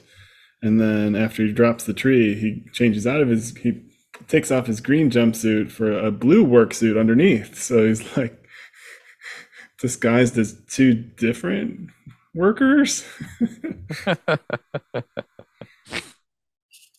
good point. Nobody Yeah, nobody it's would see that coming. yeah, yeah. Was it a Here I'm the hauling tree guy in my green suit. Now I'm the electrician in the blue suit. there you go, yeah. Well, it's either way, he's beneath the notice of the guards. So yeah, perhaps one will let you into one zone and one will let you into the other. But it It's is a probably nice trick to go from. it's probably the same guards from Night Mask who were in charge of finding the bombs from that poor mob informant. Like There's nothing we can do. Everywhere we go, there's more bombs. We stopped searching after a while and just sort of grew resigned to it. Yeah, yeah. Those guys. We don't have a lot of names, but they're all pretty generic uh, police security guards types. So elsewhere, you guys almost finished there. They are linking up Teresa's think tank cyber helmet to, I think, a phone box. It's what do you call it? The Yeah, it's got to be terminals. something like that. I mean, they wouldn't put like their computer hardware on the outside of the building. Yeah, I mean, I remember this when you had like landlines, there would be like a box with all these sort of switches and wires around, and hacker types would tell you, oh, you just a couple of alligator clips here and here, and you can listen on phone conversations and all this sort of thing. But what they're doing is trying to get Teresa into the police database. And so I think they're doing this in like their dorm and calling out. They're not like at the police headquarters and trying to like hack in, but that's just sort of, I'm not Yeah, it's 100% hard to sure. tell because then later on in the scene, then they're kind of up on top of a building in the middle of downtown. Oh, yeah. And they say, oh, check out police headquarters. It's like across the street. So, yeah. Yeah, so Yeah. So yeah, they're talking about, that's interesting. Boston Commons got a lot going on. Prime Minister will be here soon. Anyway, back to whatever it was we were doing. So, we get a nice couple pages of cyberpunk psychedelia yeah, as Teresa concentrates. Data from the police computer has begun pouring into Teresa's think tank at a rate of thousands of bytes per second. whoa, Geez, Chin, that's got to burn her out. No way. The human brain is still quantum jumps ahead of any mainframe.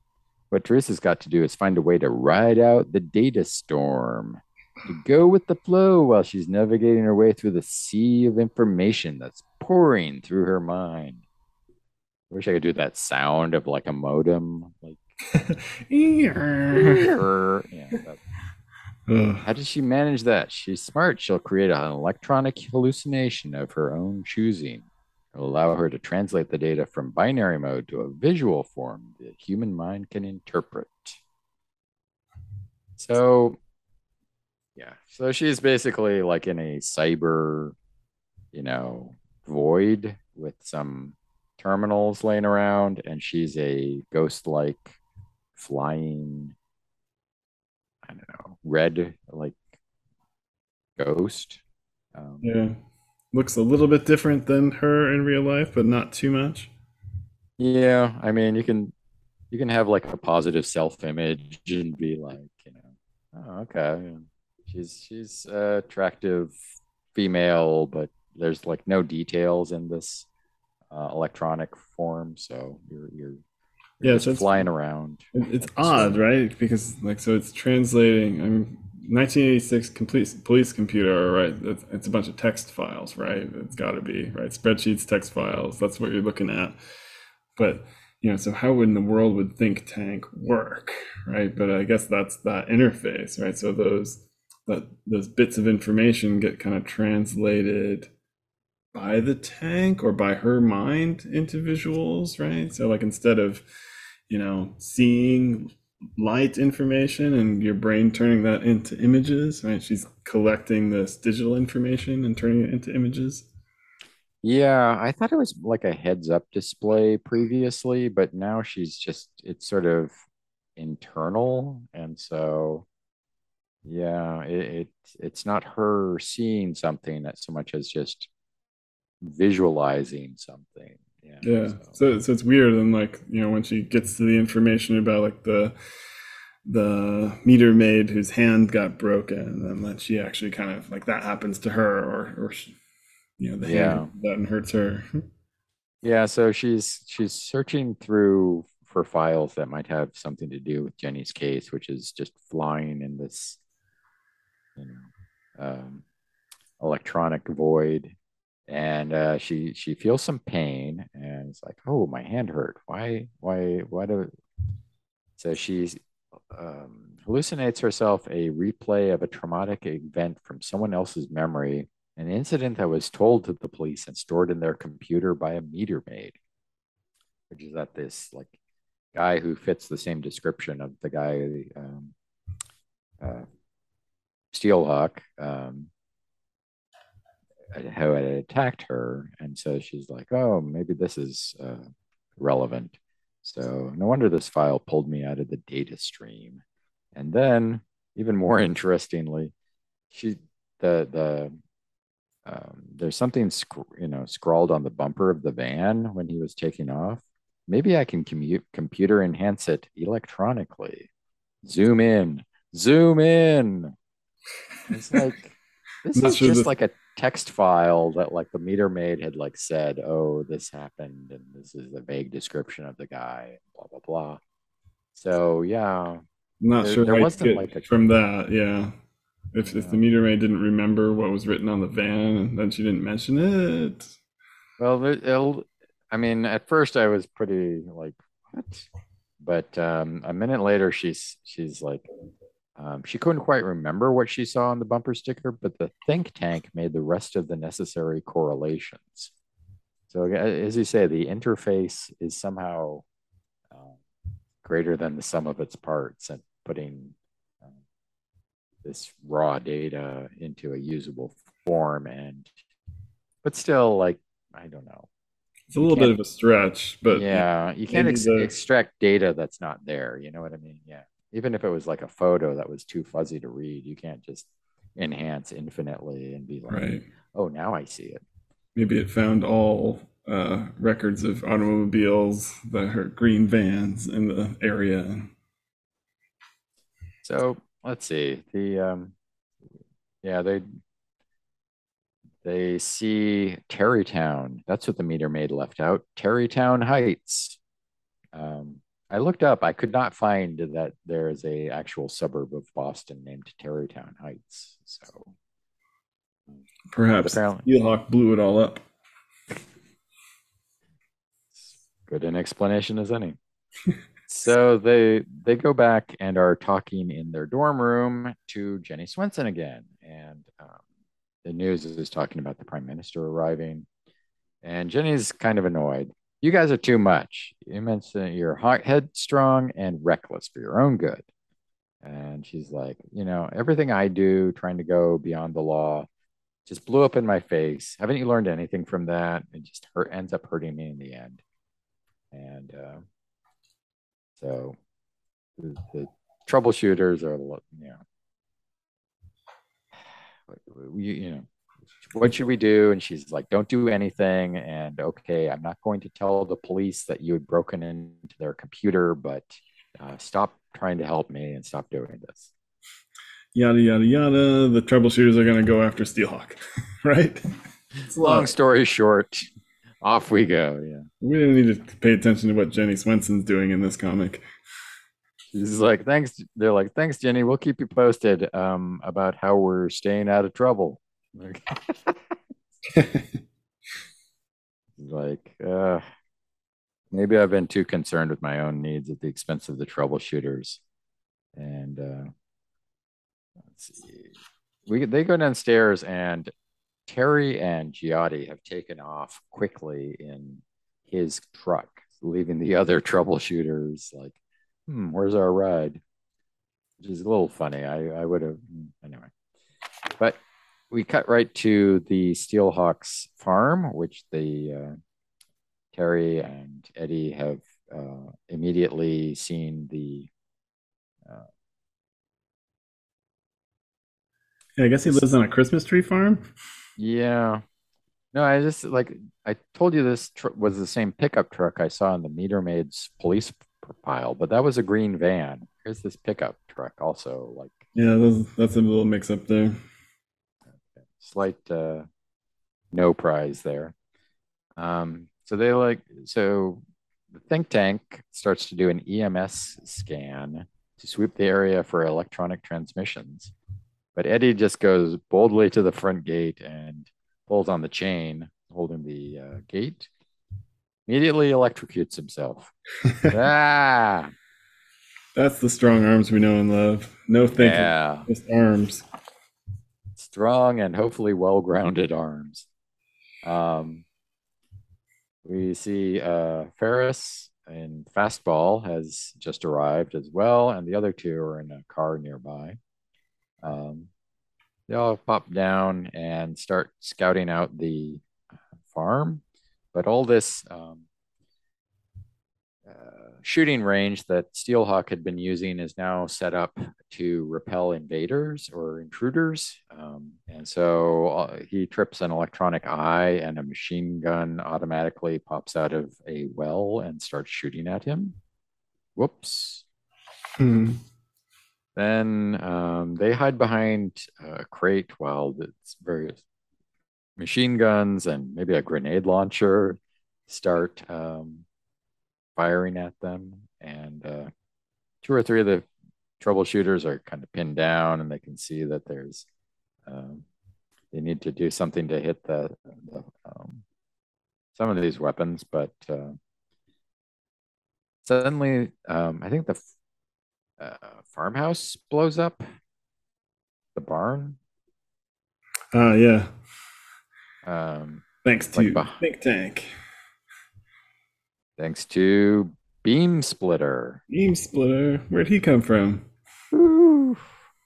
Yeah. Did my little beam splitter do all that? Yeah, he hit the probably the grenade storage in the barn with his laser, and everything went up. So the guys are like, well, let's start moving into the house. Scan for electronics, and we'll go carefully. And they're a little better this time. Teresa can point out where there's some wires that go to an alarm, so strong arm can reach in and disconnect them. So we have full breaking and entering now. I know, we're outside the law again. They get inside, but the guys are like, "Ooh, pay dirt on the wall. That's dried blood. It's got to be Kratzy's, and a stainless steel bat. 10-1. That's got to be the murder weapon." Really, Steelhawk just left this stuff like. I guess he was pretty confident in his defense systems. Wow. I mean, who wants to live in a house with like a dried blood and a bloody stainless steel bat? I mean, for like a month or two. Ugh. Yeah, I kind of imagine Steelhawk to be kind of like a cross between like a highly trained deadly assassin and like kind of a meth head, kind of out of it. It's weird. Yeah, okay. It is pretty intense. It could be just the beginning of the horrors to be found in Steelhawk's secret lair. Jars of urine, that's what I'm guessing. So troubleshooters try calling the detective Sloan, but nope, just our lucks. Detective Sloan is out. No message. We'll call back. They look around a little bit more and find all the papers about how he's planning to kill the prime minister. So they try calling again. And remember, this is 1986, right? No cell phones, no direct calls, Yeah. They're like, we gotta call the police. Now they're calling just the main 911, but they're like, yeah, without any, real details to back it up. They're just like, yeah, whatever. I don't know, guys. I don't think the cops believed me. Now what? Okay.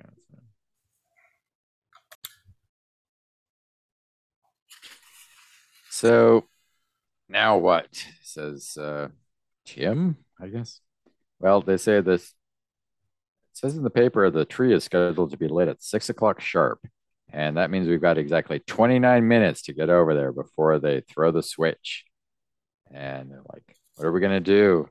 What choice do we have? A woman's life may be at stake. And Terry, she's off sort of thinking to herself, maybe this is how it was for you in Spitfire, Jenny. Maybe now I'm only beginning to understand you. And maybe there's still time enough to learn. What are we waiting for, group? Let's do it. Let's get that murderer and get him good. So they think they're a full-on super team now. Yeah. They're like, this is the charge from the cover, I guess. They're charging out of the house like, let's go do it. So, and at 9:59 p.m., we have the prime minister just about to push the button while Steelhawk is dressed like Santa Claus. And Now you've grabbed that switch. You only have 3 seconds to live. Ho, ho, ho. Next, deadly resolutions. Oof. So leaving you hanging there. Oh, Deadly New so, Year's resolutions? Christmas is next. Well, okay. That doesn't, it's not as popular to have Christmas resolutions, but I guess it would still be possible. So maybe we should, think of that Yeah. as I mean, perhaps. you can resolve whenever you want. So we get a nice bonus of letters to Spitfire and the Troubleshooters this month. And I'm afraid I did peek ahead at the ends of every other issue this month, and I think this is the only letters page we get. Hmm. This is honestly a little like the new universe editorial team is not well, they're missing a chance to kind of get the readership more involved. You know what I mean? Oh, for sure. I think this is only our third letters page total. I think, yeah, we had a Maybe our Force and second. a Spitfire Yeah, it was before. our second one from Spitfire. So Starbrand, DP7, Kickers, Merc, Night Mask. Wait, did we? Maybe I forget now. But yeah, others are just not giving us anything. yeah. And I mean, Oh, at this point, they're conspicuous by their absence. It's like only Bob Harris, who edited this issue, seems to care, I guess. Bob is gives us some very interesting and rather ominous responses to the letters that do make it. Oh yeah. The letters cover issues like 1 and 2, and say nice things usually. This is great. Oh, this Max armor is terrific. And they're like, let's see. First one gets something about Kratzy, and then don't think the demise of the troubleshooter's first foe means that life will be any easier for the youngsters. Darker days are indeed ahead, as Harwin Bhakti will prove to be a very, very deadly foe. Keep watching. Ah. So then a couple of letters later, they're certainly the troubleshooters are certainly trying to be of help, but they may not realize the situations they're involved with now are matters of life and death. They Death. are mere amateurs going against increasingly dangerous professionals, and the stakes get higher and higher. Their luck is bound to run out. What is he trying to say? I'll also say, that we had an interesting, in the second comment, Jenny's life will soon be taking a drastic turn that will take her far from the MIT campus, the city of Boston, and even quite possibly the United States. So we gonna kill off all them troubleshooters and send Jenny to Tokyo? Like, what's going on here? I mean, crazy stuff here. A couple of these are from female names, so I can only imagine that part of having a team led by a female character was in the hope of having some enhanced female readership for it. I would honestly guess most books would have a couple of names from female fans, though. So, yeah, they also say that Sensei, the character who was in the first issue and possibly the second, will not be coming back. Yeah, as I'm re-looking through these, and the third letter from Susan Leitner, like, this has got to be a lie, right? So she says, believe it or not, I read Spitfire and the Troubleshooters mainly for the troubleshooters. All of them are so well characterized, it's almost hard to notice the mechanical red behemoth. Like, my problem in the first couple issues is always that it was really, they didn't say anything, right? We didn't learn about their backgrounds. So. We didn't get most of their names for 2 or 3 issues. Yeah, we had their names. The blonde one, It was hard to keep them straight. The glasses. Yeah, they didn't have a lot of individuality. I can tell you, I think there's a later letter that's from T. Baxter in Minneapolis, Minnesota, which I assume to be um, like a joke name. Ted Baxter was a character in the Mary Tyler Moore show Yeah. that was set in Minneapolis. So I think at the back in the day, there was a whole group of fandom that was, writing in letters and always trying to get themselves in the pages. And some of them had like used the same fake name and tried to get it into different books and things. I don't know. Innocent times. So let's Yeah. see. Where were we? In any case, the armor is gone, badly damaged by Aaron Bhakti, finally destroyed by Ken Connell last issue. Only Carl Swenson's computerized designs remain. Yeah. And More foreshadowing. Next issue. The British Prime Minister survived. No real surprise. Oh, come on. You just spoiled the ending. it's a new universe. You can do anything you want, man. But can the same be said for the Troubleshooters? It's the tale of the hunter and his prey as Bhakti takes his revenge. Plus, Jenny is stalked by a new menace. And here in 30 days for, and then there were 4. Things will never be the same. They're not being subtle. Yeah. We're So getting the message strong and clear here that should we take bets on which troubleshooter's going down? I don't think we can right now.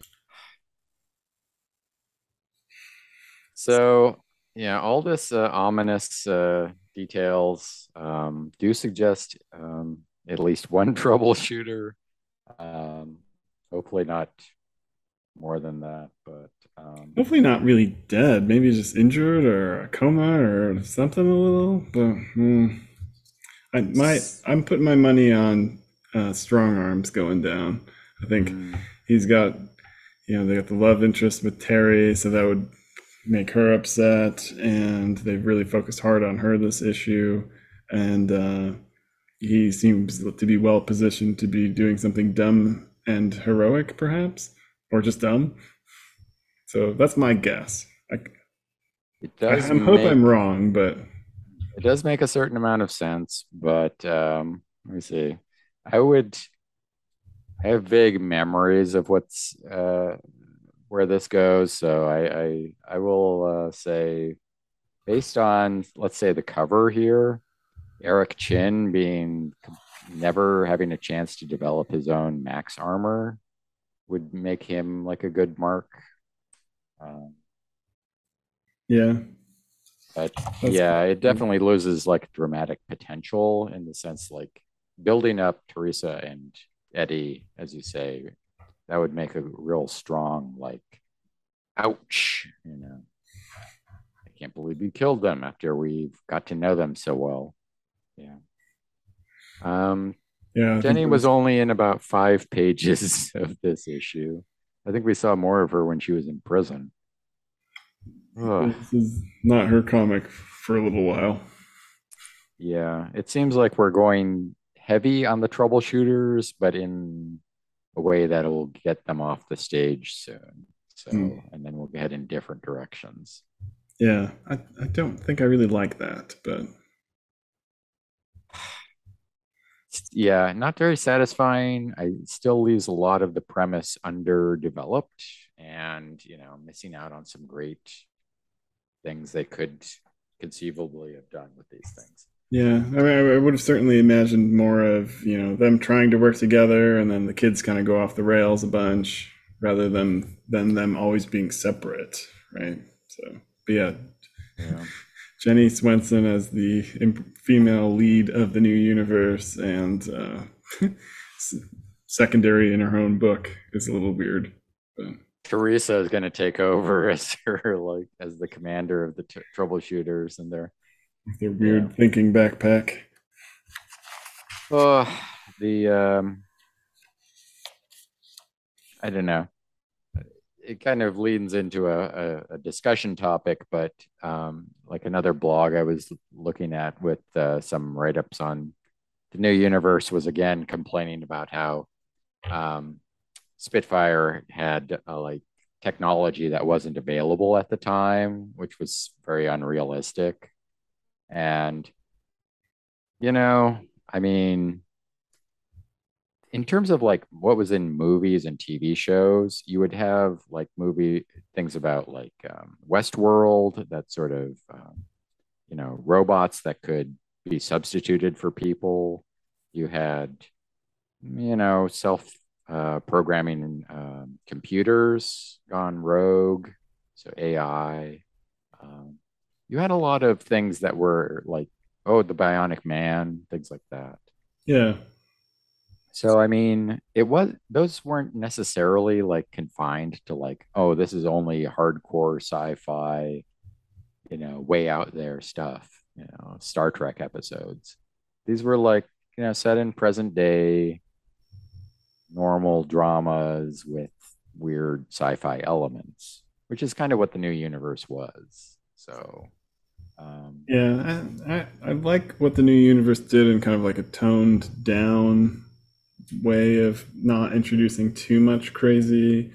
But yeah, I think you'd have to be kind of a real stickler to be like, oh well, since those fastball legs don't exist in real life, then they shouldn't be in the new universe. It's like, well, I mean, superpowers don't exist in real life. Like we have some new, exciting, differentiating stuff, and not so much that it goes way out there, but I think that's why Spitfire is kind of this big clunky thing too, right? It's huge.